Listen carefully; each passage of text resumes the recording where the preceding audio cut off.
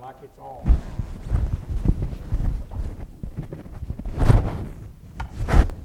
Says I'm on. Not on. Give me the mic here, man, so it comes on. Well, amen. What a great truth, that song, He Cares for You. 1 Peter 5, 6, and 7 says this. I thought of this while they were singing.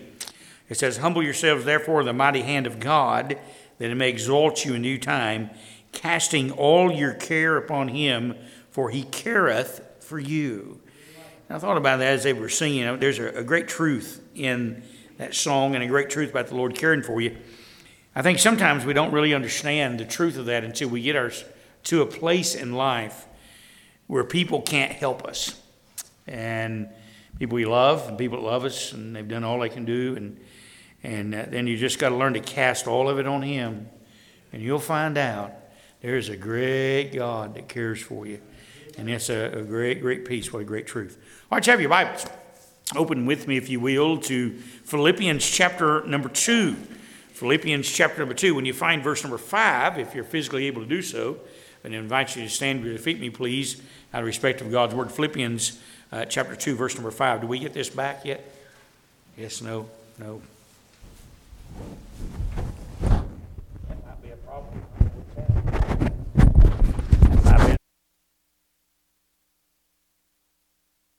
It was up here where it belongs, wasn't it? All right, now how's that? That's a lot better. That's my fault. That was on all along. Now he's trying to get volume out of it, and now it's too loud. Philippians chapter 2, Philippians chapter 2, verse number 5. Let this mind be in you, which was also in Christ Jesus, who being in the form of God, thought it not robbery to be equal with God, but made himself of no reputation, and took upon him the form of a servant, and was made in the likeness of men. And being found in fashion as a man, He humbled Himself and became obedient unto death, even the death of the cross. Wherefore God also hath highly exalted Him, and giving Him a name which is above every name, that at the name of Jesus every knee should bow, of things in heaven, and things in earth, and things under the earth. And that every tongue should confess that Jesus Christ is Lord, to the glory of God the Father. Wherefore, my beloved, as ye have always obeyed, not as in my presence only, but now much more in my absence, work out your own salvation with fear and trembling. For it is God which worketh in you, both to will and to do His good pleasure. Verse number 12 is the text verse tonight, and we'll pull a phrase out of that. And I want us to read that together. You ready? Wherefore, my beloved, as ye have always obeyed, not as in my presence only, but now much more in my absence, work out your own salvation with fear and trembling. I want to take that last phrase of that verse. It's an oft misunderstood passage of Scripture, and it says, work out your own salvation with fear and trembling. Now, that passage is not making reference to trying to earn your salvation, but that it's got to be clear in your own mind. You have to work it out in your own mind. There's great truth in that. And so I'm taking that thought and putting it this: 5 things you must do for yourself. 5 things you must do for yourself that you got to work out in your own mind. Nobody else can do them for you, and you can't do them for anyone else. And so I'm going to take that thought. 5 things that you must do for yourself. Let us pray. Father, we thank you today for allowing us to be able to come back and have this time together again tonight in our house. Lord, we thank you for our little children as they come and quote and sing. What a blessing they are. And then, Lord, we've enjoyed the fellowship of God's people, and Lord, we've enjoyed the singing of praises of Zion and hearing them sung around the throne of God tonight. And now, Father, we've come to this portion of the service, and the bread of life has been broken, and I have Lord, a great responsibility, Lord, a great privilege to stand before thy people in thy house and deliver a message. And once again, I am very well aware of my inability and my unworthiness, and so once again, I ask you to forgive me of my sin and cleanse me with the blood of Calvary and the Holy Ghost.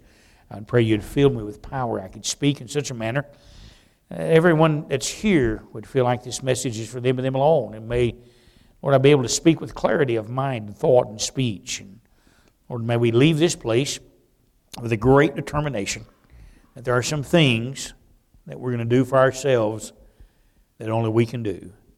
And we'll thank you and praise you for what's going to be done. In Jesus' name, amen. You may be seated. As we look at this passage of Scripture, there's several things just sort of on the surface of it that you see. We find in verse number 5, it's an interesting passage where he says, "Let this mind be in you, which was also in Christ Jesus." Now there's a great truth there. He's saying each one of us needs to have a mindset and a solidness in our mind the way the Lord Jesus had. He knew who he was, he knew his purpose and what he was doing, and then you see the glory that's applied to the Lord and how that he has a name that's exalted above every name. At the name of Jesus, every knee should bow and every tongue confess. Now, there's a great truth in that. So one of these days, every one of us is going to give an account to the Lord Jesus Christ, and we see that principle here that's given to us. Now, in this then, in verse 12, when he says now, he starts out and he says, "Wherefore, my beloved, as you have obeyed, not always in my presence, but much more in my absence." He says, now, there's some things you need to do. You did them when I was with you, but much more in my absence. Paul's not there now. He's writing to the Philippians from a Roman jail, and he's saying, I'm not there now, but listen, I'm trying to encourage you to keep doing the right thing. I want you to keep serving God and keep doing that which is right. I want you to obey God. And then when he says, work out your own salvation with fear and trembling. This thing of our salvation is something we ought to take serious. It ought not to be something that we look at flippantly. It ought to be something that we look at with a very sober-mindedness. That we are looking at who we are and who he is.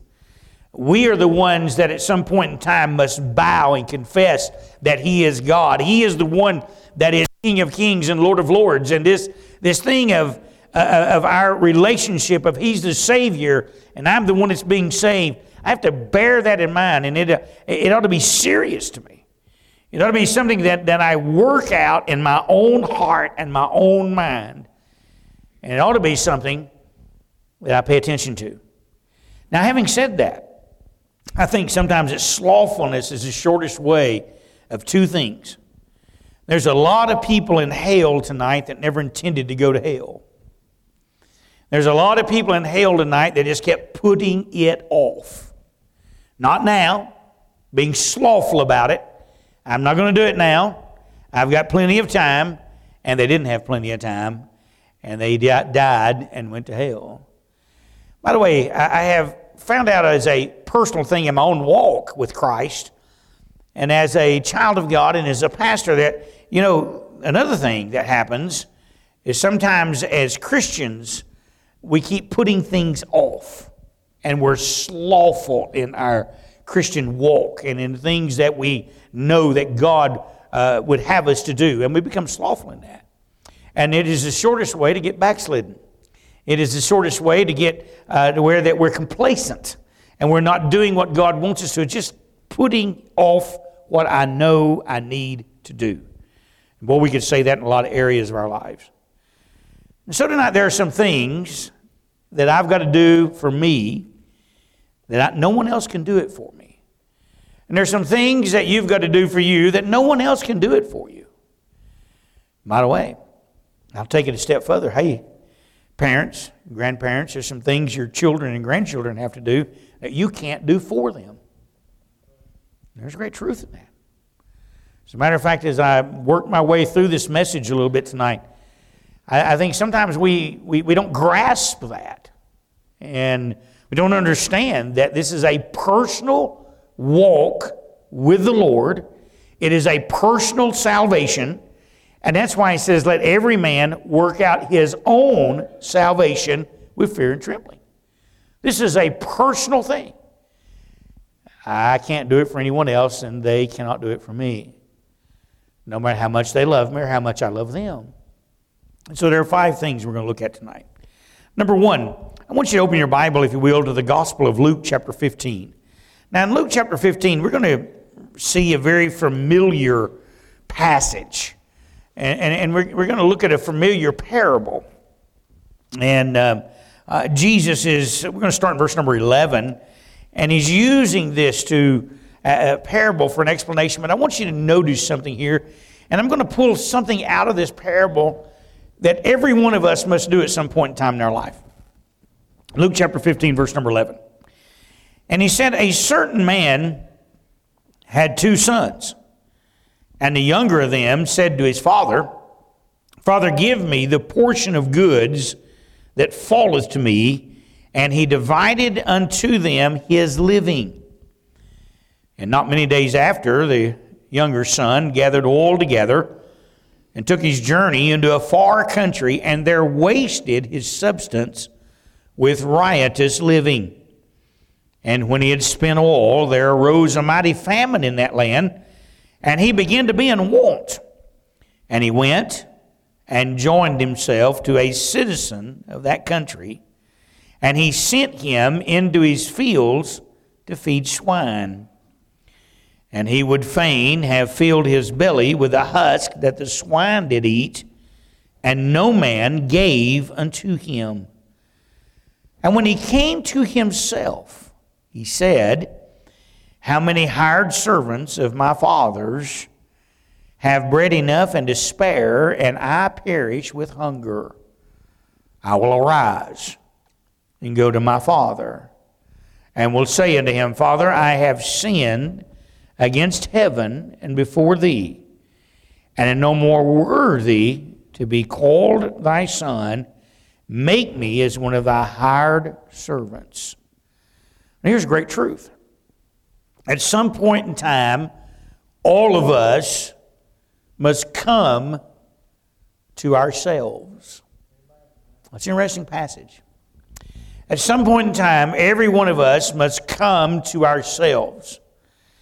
That we recognize the condition we're in is no one's fault but mine.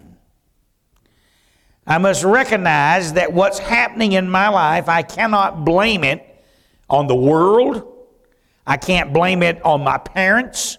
I can't blame it on my friends. I can only say, I did this to me. Now, by the way, this is true with salvation. It's true with service. There comes a point in time that every one of us must come to ourselves in salvation. You see, nobody can make the choice to trust Christ for me but me. And nobody can make the choice for you to trust Christ but you. Everyone must come to themselves with that. Everyone must come to a point they realize I'm on my way to hell. They're like this young man. They must come to a point they realize I've done everything I can do. I've did it my way. I've went into a far country. I've wasted everything I've got. And when he come to himself, that God the Father has done it all anyhow. Now, by the way, that's true in salvation. I recognize that we can encourage people. And I realize that we can pray for people and we can plead with people to be saved. But you know what has to happen? They must come to themselves that they need salvation. They need it. And this was a sort of a hard thing for me to learn as a teenager. And the reason being is because the first time I heard the gospel, I got saved. And so it was hard for me to recognize that I had come to myself sitting in that classroom. It was hard for me to recognize that I had come to a point, and I did, by the way. As I look back on it, I understand it a lot better than I did then from a spiritual basis. But when Charlie Shaver told me I was going to hell, and he literally held me over hell a little bit, and I could see myself going to hell, and I could see I had no hope, and that everything I'd been doing was wrong, and that I could not in any way, shape, form, or fashion save myself. And he took the Scripture and showed me in the Bible that I had no hope. There was a coming to myself at this point. It's like I'm in trouble. And there had to be a point of repentance. And that's the point here. There must be a point in every individual's heart that you come to yourself and there's a repentance. A repentance just simply means a change of mind. It's a change of direction. It should change your life.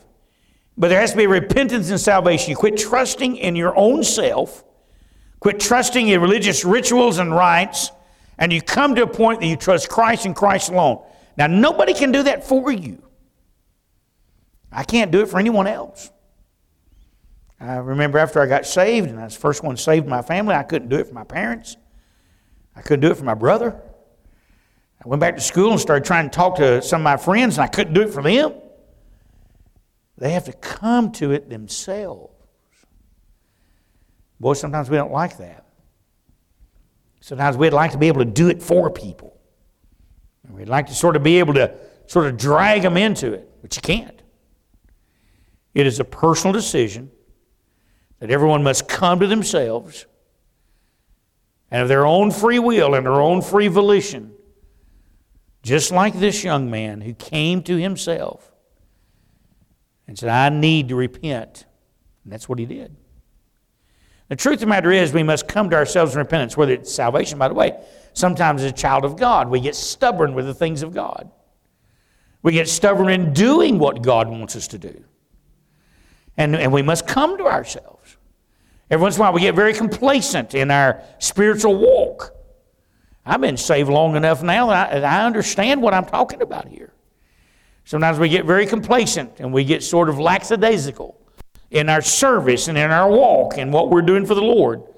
Not doing anything that we would say is sinful, not doing anything that the world would say is wrong. As a matter of fact, a lot of times people look at it and say, man, that's a good man or a good woman. They're good godly people, good Christians. But the truth of the matter is, every once in a while I need to come to myself and have a point to where that I say, am I serving Mike or am I serving Christ?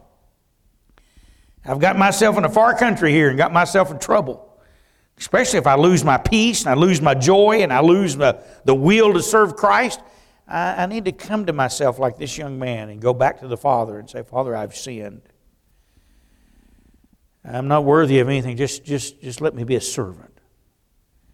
The truth of the matter is, no one can do that for me and no one can do that for you but you. So number one, I must come to myself, both in salvation and service. Number two, let's get another passage. I want you to go to Joshua 24. Well, some of you know where we're headed with this passage already before we ever get there. Joshua 24, verse 14 and 15. Now, Joshua is well in years at this point. He has gathered all the children of Israel together. They have taken the promised land. This is his last time that he will address the princes and the rulers together at one time. And he's giving them his final farewell. And he says something here that's very important. And you find in verse number 14 of Joshua chapter 24, we begin reading there. Now therefore fear the Lord and serve him in sincerity and in truth. And put away the gods which your fathers served on the side of the flood and in Egypt, and serve ye the Lord. And if it seem evil unto you to serve the Lord, choose you this day whom you will serve. Where the gods which your fathers served on the side of the flood are the gods of the Amorites in whose land ye dwell. But as for me and my house, we will serve the Lord. Now, by the way, there must come a time not only that I come to myself, but there must come a time when I choose to serve the Lord. And there's a great truth in this. A couple of years ago, I preached in one of our Bible colleges in a chapel meeting. It was on a Friday, and they had me come preach. There several hundred young people that have chosen to go to Bible college. And a lot of them, this particular Bible college was one that really it's just training preachers and missionaries and folks in full-time service. And so I go to this Bible college and I'm preaching there. Now, by the way, y'all know I didn't go to college. So here I am standing in front of a bunch of kids that's got more education than I do already. And I'm giving them something. And I'm asking God, All the way up there. What is it that you want me to say to these young people? I don't deserve to be here. The man that's the president of the college and started the college is my friend, and I love him, and I sure didn't want to embarrass him or make him feel like I'd wasted his time or their time, and I'm asking God what to say, and God gave me something out of this passage. Now here's a great truth. Every one of us must choose to serve God.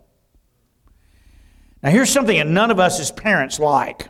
And here's what I mean by this. And here's what I said to these young people. I said, for the great vast majority of you, you were raised in a Bible-believing, Bible-preaching home. Your parents probably took you to church from the time you were born. The time you graduated high school, you were faithful Sunday morning, Sunday night, Wednesday night, and probably every revival, everything in between. The great vast majority of you, that is probably true, and it was true and is true. Nothing wrong with that, but it's true. What we as adults probably don't like sometimes is, do you recognize that they have to choose that themselves at some point? There's great truth in that. All three of my kids are grown now. All three of them are on their own. Carl and Leanne are married, got kids of their own. But they have to choose whether they're going to serve God or not. I can't make that choice for them. My mom and dad couldn't make that choice for me, by the way. Now, one of the things that I've learned down through the years is people say, well, what is it that we can do to keep our young people? Well, nothing. I know that may sound like a bad statement. They have to choose it themselves. There has to come a point in your life that you choose that you're going to serve God. Now, nobody can do that for you. Nobody can do it. Nobody can force you into it. Nobody can coerce you into it. It is some decision that you make on your own. Now, there again, as I was driving to preach at this place, I began, and the Lord dealing my heart about this message and doing what I would say to these young people on this particular point. I began thinking, when did I make that choice? Now, here's the truth. Every one of us makes that choice. I made that choice the morning I got saved. I didn't realize it then, but I realized it then. I realized I began to look at this. That morning, there was a lot transpired when Charlie gave me the gospel, and I had to make up my mind. One of the things that the devil did that morning, sitting on one shoulder, and Charlie trying to get me to get saved in the front of him, me making a choice, was I thought this: if I make this choice, I'm in trouble. If I choose to get saved, my parents are not saved, my friends are not saved, nobody I know understands this. And when I make this choice, I am on my own. Now, by the way, all of that wasn't exactly true. There was a spiritual truth in that, but in my mind, it was I'm making a choice. And if I choose to trust Christ, I am stepping away from everybody and everything that I know. Now, that wasn't exactly true. They didn't understand the decision I'd made because they wasn't saved themselves. And I didn't get any enemies or any backlash out of it. Well, let me rephrase it. Not much. I got some. But it wasn't near what was in my mind. But at that moment, I had to make a choice, and I decided I'm not going to hell. I can't go to hell. I don't want to go to hell. And it doesn't matter to me what anybody else does or doesn't do. And whatever happens to me, so be it. I cannot go to hell. I made that choice. I didn't realize it then, but that choice has followed me, by the way, all through my life. And every once in a while people say, I don't think kids can make that choice. I was 13 years old. I made that choice. I am not going to go to hell, and I am going to follow Christ. Now, I didn't realize the impact of it then. And I told that group of young people at Bible college, I said, some of you have never had to make this choice. You've never had to make a choice where you're serving God or not. You just follow your parents. Nothing wrong with that. But you've never made the choice. You've never had to come face to face with something where that you're going to go one of two ways, and you will go one of two ways, and you're going to have to make the choice yourself. And the choice is serving God or not serving God. Now that's what Joshua's doing here. Joshua is saying to the children of Israel, now you choose who you're going to serve, because you can't serve both. You either choose to serve God and put Him first, or you choose to serve some other false gods, but you can't do both. You choose who you'll serve. But by the way, me and my house, we've done chosen. We're serving God. Now there's a truth in that. Nobody can make that choice for me but me. And I can't make that choice for anybody else. Listen, I can't make that choice for Elizabeth. I mean, one of the things that Elizabeth and I determined when we were dating is that we both wanted to serve God. It's a choice. Now, nobody can make that choice for you, and you can't make it for anybody else. And as parents, we sure don't like that. Sometimes we think about our children making bad mistakes, and we want to protect them from that. Any child that might say, well, I'm not going to serve God. I'm going to go out here and do what the devil wants me to do. Now, they don't say that sometimes. Sometimes they do say that. I've been dealing with this stuff long enough. Sometimes they actually say that. They do that for whatever reason. But it is a choice. It's a choice. Nobody can do it for you, and you can't do it for anyone else. Who are you serving tonight? By the way, you're serving someone. You say, I'm here in church. Well, who are you serving? Are you serving the Lord Jesus Christ? And you looking to serve Him? Or are you serving someone else? And the only reason you're here tonight is because you sort of like it, or because you're trying to please somebody else. You see, every man's work out his own salvation with fear and trembling. I've got to come to myself. Nobody do that for me. I've got to choose for myself that I'm serving God if nobody else does. By the way, I found something out. That didn't end October the 2nd, 1977. Every morning I have to get up and choose to serve God today. Tomorrow morning night, when my feet hit the floor, before that actually, I have already got to make up my mind, I'm serving God today. Now, nobody can do that for me but me. And nobody can do it for you but you. But I got to work out with fear and trembling this great salvation that I have. And it is great. But I got to choose Him every day. Number 3, not only do I have to come to myself, I'm going to choose for myself. I like this one. Go to the book of Nehemiah, chapter 5. Nehemiah chapter 5. Just keep going over in your Bible a little bit. You get through 1 Chronicles and Ezra and Nehemiah. 1st, 2nd Chronicles, you come to the book of Nehemiah. It's a great book. Now, Nehemiah chapter 5, I'm going to begin reading in verse 1. I want you to see something that happened in Nehemiah. And I want you to see something that Nehemiah did for himself. And you see how these things are building. I must come to myself. I must choose for myself. You must come to yourself. You must choose for yourself. But there's something Nehemiah did with himself that's interesting. Verse number 1, Nehemiah chapter 5. And there was a great cry of the people and of their wives against their brethren, the Jews. For there were that said, we, our sons and our daughters, are many. Therefore we take up corn for them that we may eat and live. Some also there were that said, we have mortgaged our lands, vineyards, and houses that we might buy corn because of the dearth. There were also that said, we have borrowed money for the king's tribute, and that upon our lands and our vineyards. Yet now our flesh is as the flesh of our brethren, and our children as their children. And lo, we bring into bondage our sons and our daughters to be servants, and some of our daughters are brought unto bondage already. Neither is it in our power to redeem them, for other men have our lands and vineyards.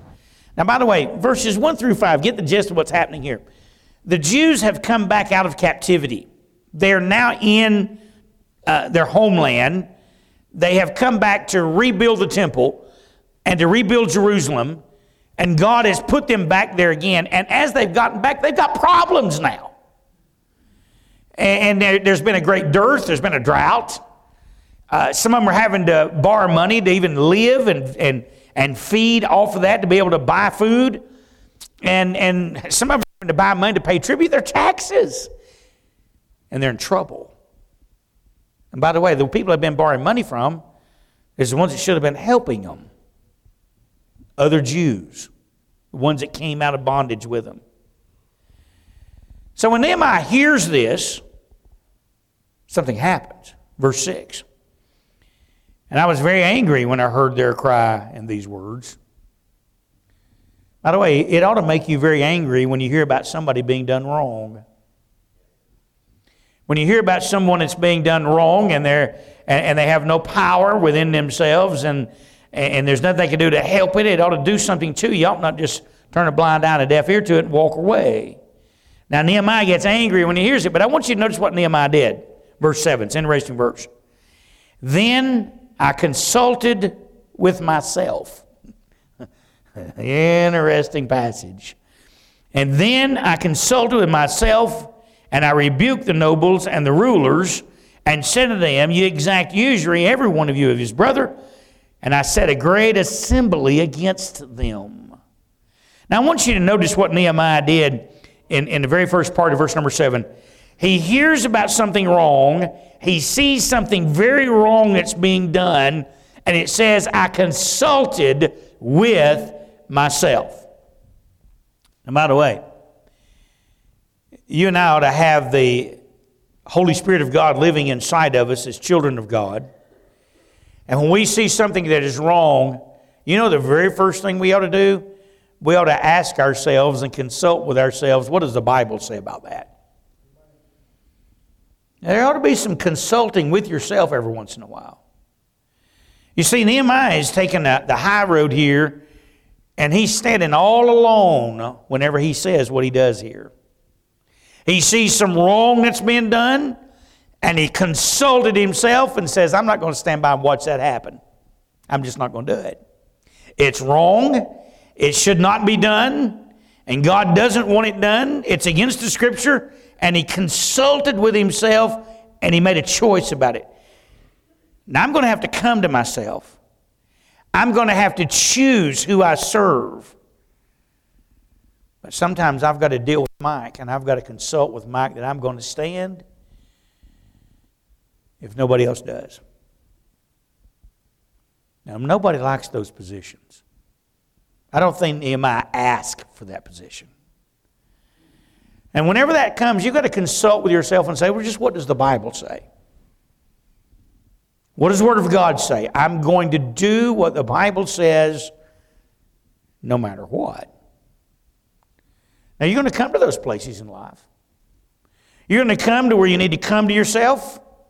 You're going to come where you need to choose the Lord. And sometimes you're going to have to consult with yourself and say, I tell you what, that's wrong. That's wrong. And I'm just going to do what's right, no matter what. Those are hard things to do. By the way, nobody can do it for me but me, and nobody can do it for you but you. Now, number 4. Now, watch how these things sort of go together. I want you to go to another passage of Scripture. I like this passage. I want you to go back in your Bible, 1 Samuel chapter number 18. Now, if you're familiar with your Bible, you sort of know which direction we're going, what's happening in 1 Samuel 18. 1 Samuel 18 is David as a teenager after he's killed Goliath in chapter 17. So in chapter 18, we're going to begin to meet David. Now, by the way, I think David's already come to himself out on that shepherd's field.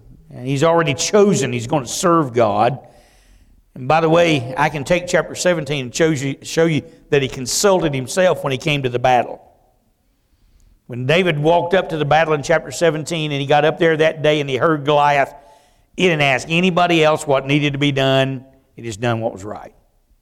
So the first 3 things David's already done in his life because nobody could do it for him but David. But now David faces something different. You see, as we grow in our walk, there are some things that I must work out my own salvation. Nobody else can do it for me. I've got to come to myself. I've got to choose for myself, and I've got to consult with myself. But by the way, David does something. I've got to constrain myself. There's going to come some times in life when I've just got to take a deep breath, take a step backwards, and ask God to help me be quiet. And I've got to make the right decisions in life. Now watch this. You're in chapter 18. I hope I've got your imagination sort of whetted now. We're going to get 3 verses out of this chapter. Verse 5. And David went out whithersoever Saul sent him, and behaved himself wisely. And Saul set him over the men of war, and he was accepted in the sight of all the people and the sight of all of Saul's servants. Now I want you to notice something. David is a teenager whenever he killed Goliath. He comes back from this battle. He's never been in any kind of training. He's never been any kind of soldier. And the very first thing that happens is David puts him over everyone. And he behaved himself wisely. He constrained himself. He isn't prideful. He isn't boastful. He isn't pushy, which is all human nature to have done what he did and then be put in a position he was in. But he constrained himself. And he behaved himself wisely. There are times that God's going to give you and I some lifting up. God's going to put us in a place to be able to take care of things. You live long enough, I guarantee you, God's going to put you somewhere. And you're going to be put in a position like David was put here. And when you get that position, behave yourself wisely. Constrain yourself. David did. The position begins to change. Look, if you will, in verse number 14. Well, let's go back. Verse 12. And Saul was afraid of David because the Lord was with him and was departed from Saul. Therefore Saul removed him from him and made him his captain over 1,000. And he went out and came in before the people. And David behaved himself wisely in all his ways, and the Lord was with him. Now I want you to see what's taking place now. David has behaved himself wisely. Saul has put him over all the army. Then Saul gets afraid of him and he demotes him. You see what just happened? He demotes him. Now what does David do? He doesn't act crazy. He doesn't get mad. He doesn't get bitter. He doesn't get even. He behaves himself wisely and he constrains himself again. Sometimes you're going to be lifted up and you've got to constrain yourself, and sometimes you're going to be put down and you've got to constrain yourself. Now, nobody can do that for you but you. Nobody can do it for me but me. Now, watch how it ends, this chapter, verse number 30. Let's just read verse 29. I'll help you understand verse 30. And Saul was yet the more afraid of David, and Saul became David's enemy continually. Boy, David's in trouble now. Not only is he in trouble with Saul, he's in trouble with his enemies. Verse 30. Then the princes of the Philistines went forth, and it came to pass, after they went forth, that David behaved himself more wisely than all the servants of Saul, so that his name was much set by. Now look at this. Here, Saul is his enemy, and now the enemy of his people, when it says they go forth, they're going forth to battle, and David behaves himself wisely. He constrains himself. I wish it wasn't true, but you're going to find in life that there's going to be situations that arise. Sometimes you're going to be uplifted. Constrain yourself. Sometimes you're going to be demoted. Constrain yourself. Sometimes you're going to find yourself where it looks like an impossible situation and everybody is against you. I've got to constrain myself and behave myself wisely. Nobody can do that for me but me. Nobody can control my actions but me.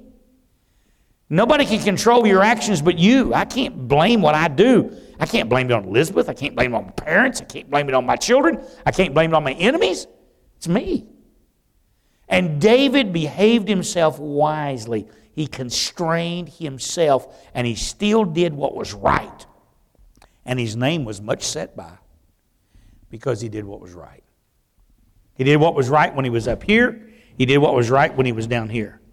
He constrained himself. The truth of the matter is, I've got this great salvation I have to work out in my mind. I have to come to myself. I have to choose for myself. I have to consult with myself on what's right and wrong, and I have to constrain myself. Now, number 5, there's one final thing that I must do. 1 Samuel chapter 30, I want you to turn there. There's something else you're going to have to do sometime in your life. Now, 1 Samuel chapter 30, I want to begin reading in verse 1 now. Let me set the background before I begin reading. In this part of 1 Samuel, David is now running from Saul. Saul's trying to kill him on a number of occasions, and God has delivered him. And David has said, there's just a step between me and death. And he's went into the land of the Philistines. He's been there for 18 months. One of the kings of the Philistines has given him a city named Ziklag, and that's where David and his men have been. David and 600 men. Chapter 29, David almost went to war with the Philistines against Israel, but God wouldn't let him. So the Philistines sent him home. They're coming back to Ziklag now. He's been out of his homeland 18 months. He's not where God wants him. But something's about to happen he couldn't foresee. So David and his men, his 600 men, are coming back to Ziklag, verse 1 of chapter 30.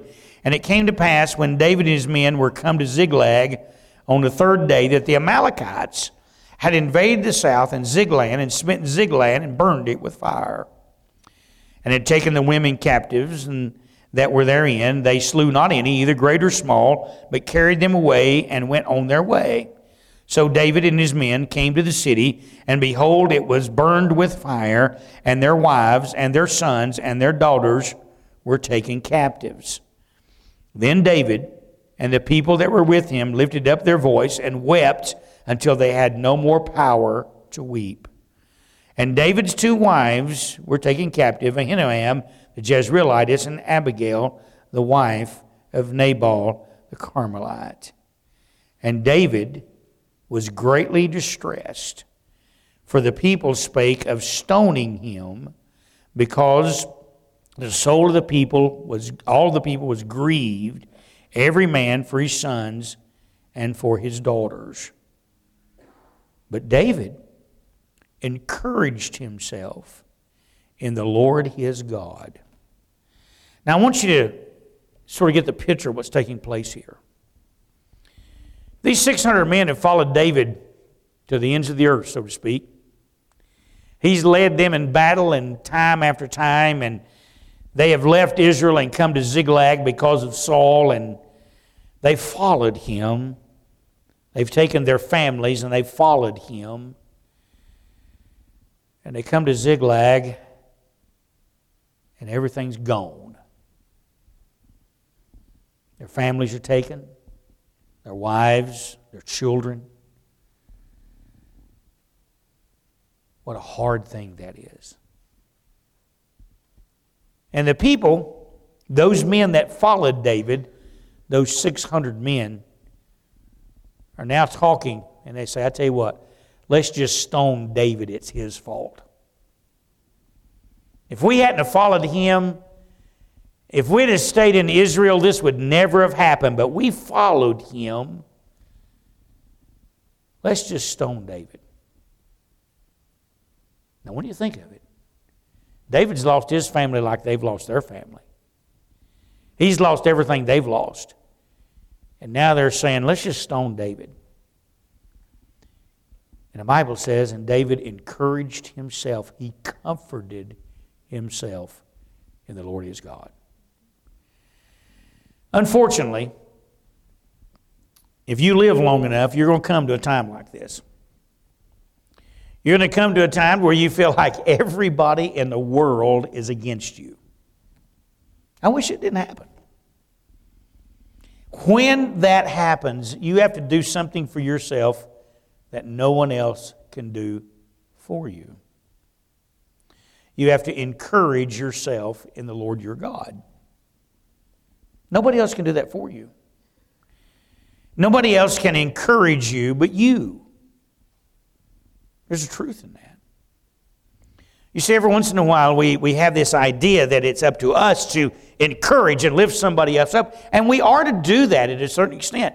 But the truth of the matter is, nobody can encourage me in the Lord my God but me. Nobody can encourage you in the Lord your God but you. You may come to a place, it may not be like David, the city may not be burned, your family may not be captive, but it might be. I was working on this message, and just think about this. What do you think some of those Jews over in Israel thought on October 7th when their family was taken? Sort of like David here. You understand? There's going to be some times in your life when things are going to happen to you.